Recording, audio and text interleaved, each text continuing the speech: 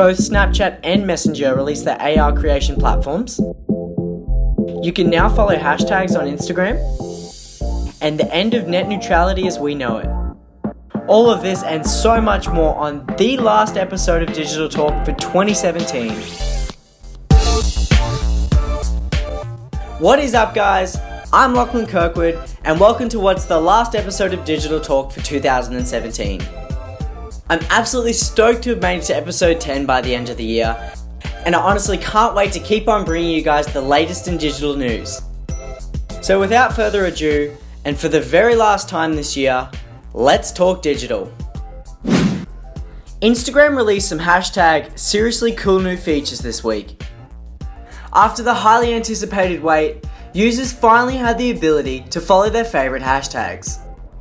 I'm super excited to see this feature roll out, as it expands the platform from what would normally be connection-based engagements to now include interest-based content, which is quite similar to how Pinterest works. Now, if you're skeptical about the quality of the hashtagged content that you'll be served, there's little reason to fear, as Instagram's recommendation engine is trained off your previous engagement history.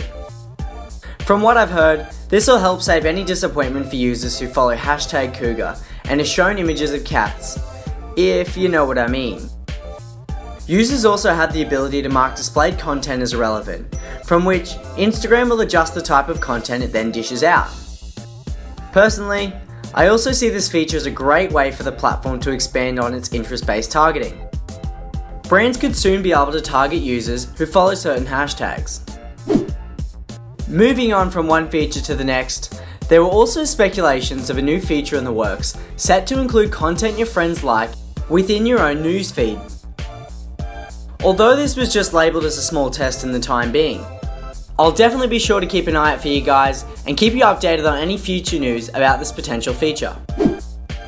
As Facebook's hunt to devour Snapchat continues, its latest attack revolves around including AR world lenses inside the Messenger app's camera. If you can't remember, world lenses were introduced to Snapchat earlier this year, and they were set to depict the world around you. However, with Messenger now taking the reins, it's also opening up an AR creation platform to win the likes of developers. If you've previously ran retargeting ads through Google's display network, your audience would have been quite limited to the users who've landed on your website before. But what about all those users who potentially be interested in your product or service, but haven't actually had that initial session on your site yet? Well, Google aims to provide the perfect solution for this with its latest display feature, Custom Intent Audiences. Brands will now have the power to target users with select interests, or similar to Facebook's ad platform, Google can automatically expand audiences to users who it believes will be most likely to engage.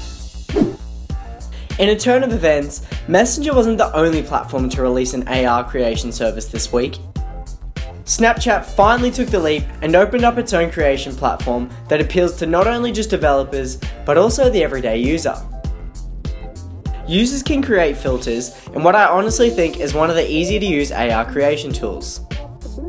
Pairing custom-made filters to a Snapchat account is even easier, and you can even submit them to the public once published.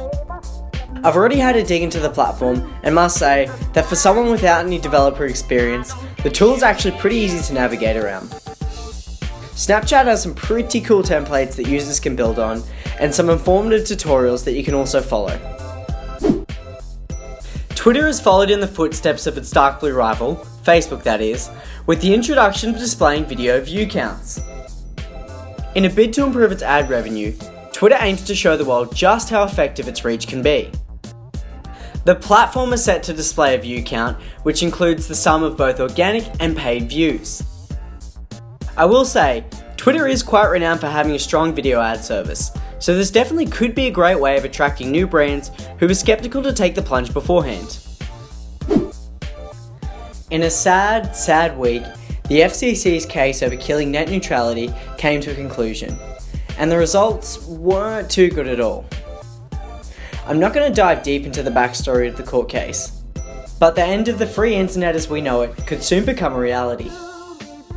If you're not familiar with net neutrality, it's essentially a set of laws put in place to stop internet service providers controlling what content or websites users can freely have access to. Without net neutrality, ISPs could gate some of your favourite sites like Netflix or Amazon and could make users pay a fee to have access to the site. This news was a huge shake-up. However, I don't think this will be the end of the dispute. With companies like Facebook, Alphabet, Netflix and Amazon all supporting the continual of net neutrality, I think the battle for free internet will definitely go on. Well, that's a wrap for all things digital this week. I just want to say thanks for tuning in to this week's episode, and a massive thank you to anyone who's followed the series throughout this year. I'm absolutely pumped to do it all again next year, so be sure to jump on my mailing list so you can stay up to date with all of my latest content. Farewell guys, and have an awesome holiday period.